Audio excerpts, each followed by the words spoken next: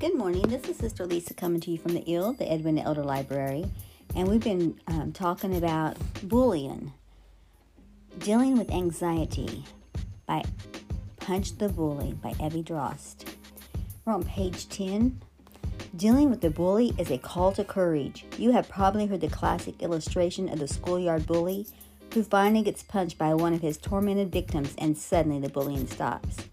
I'm not advocating for physical violence as a tool to deal with the bully, but the symbolic punchback is necessary if you are to reframe the way the bully sees you. The bully must first of all understand that you are willing to fight back. As long as the prey is unwilling to fight back, the more efficiently the predator will consume his victim. The victim must find the courage to fight back by activating an internal shift into a place of courage that says, even if he knocks me out, I will fight back against this. The victim must learn to stomp his or her feet. I'll be back again. Just you wait and see. Rough times won't keep me down. They'll just send me to my knees. I'll be up again. Remember that. Rejoice not against me, O my enemy. When I fall, I shall rise. Micah 7 and 8. This is so true. When we sit in dark, the Lord shall be a light unto us. Sometimes we don't know what to do, but He'll show us the way. He'll show us the way. Queen Esther was a prime example of this courage challenge. Haman was a big-time bully who had an unfettered ego consumption appetite large enough to commit genocide. That is a top-tier bully. Esther understood that her plan to fight back might cost her life, but she came to the place where she could say, if I perish, I perish. Esther 4:16. She believed the victory was worth the fight, even if she suffered and failed in the process. This is what courage looks like. Courage is hard because there is no upfront guarantee. It might hurt, it might cost, it might not work. These are the things that cause us to shrink back and to remain in our comfort zones. While it is true that we need to exercise wisdom and choose our battles well, there are some things that are definitely worth fighting for, and Esther understood this. God used her courage to afford the Jewish people a great deliverance that is still celebrated today on Purim. Bullying is a power game. If the victim wants to be free, he must tap into his or her God-given strengths and step into a new level of assertiveness and confidence. This is not an easy task. It will feel scary and unusual when the victim starts to ball up his or her fist and learn how to take that first punch back. Outside support will also be valuable. It's important to note that this response is not an uncontrolled emotional response, but it's a reaction rooted in personal growth, balance, and wisdom.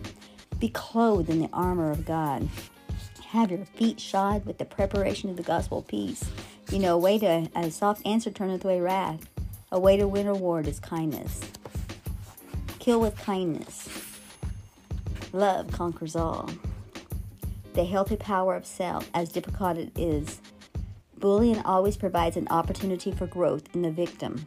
Punching the bully is necessary because it sends a message of strength and fearlessness. It starts to flip the dynamic that the bully relies on to continue his injurious behavior. Once a person carries this strength on the inside, a bully starts to gain respect and treat the former victim differently. Might even become your friend. There was a girl that was like a grade or two younger than me. I think just one grade younger than me when I was in elementary school. And we both would be walking home after school with some other kids. She used to kick me and say mean things, and I reached out and offered to carry her violin for her. She was in band. And started carrying that to her until I got to my house, and then I said, I'm going to go pray for you. I would go in the house and pray for her.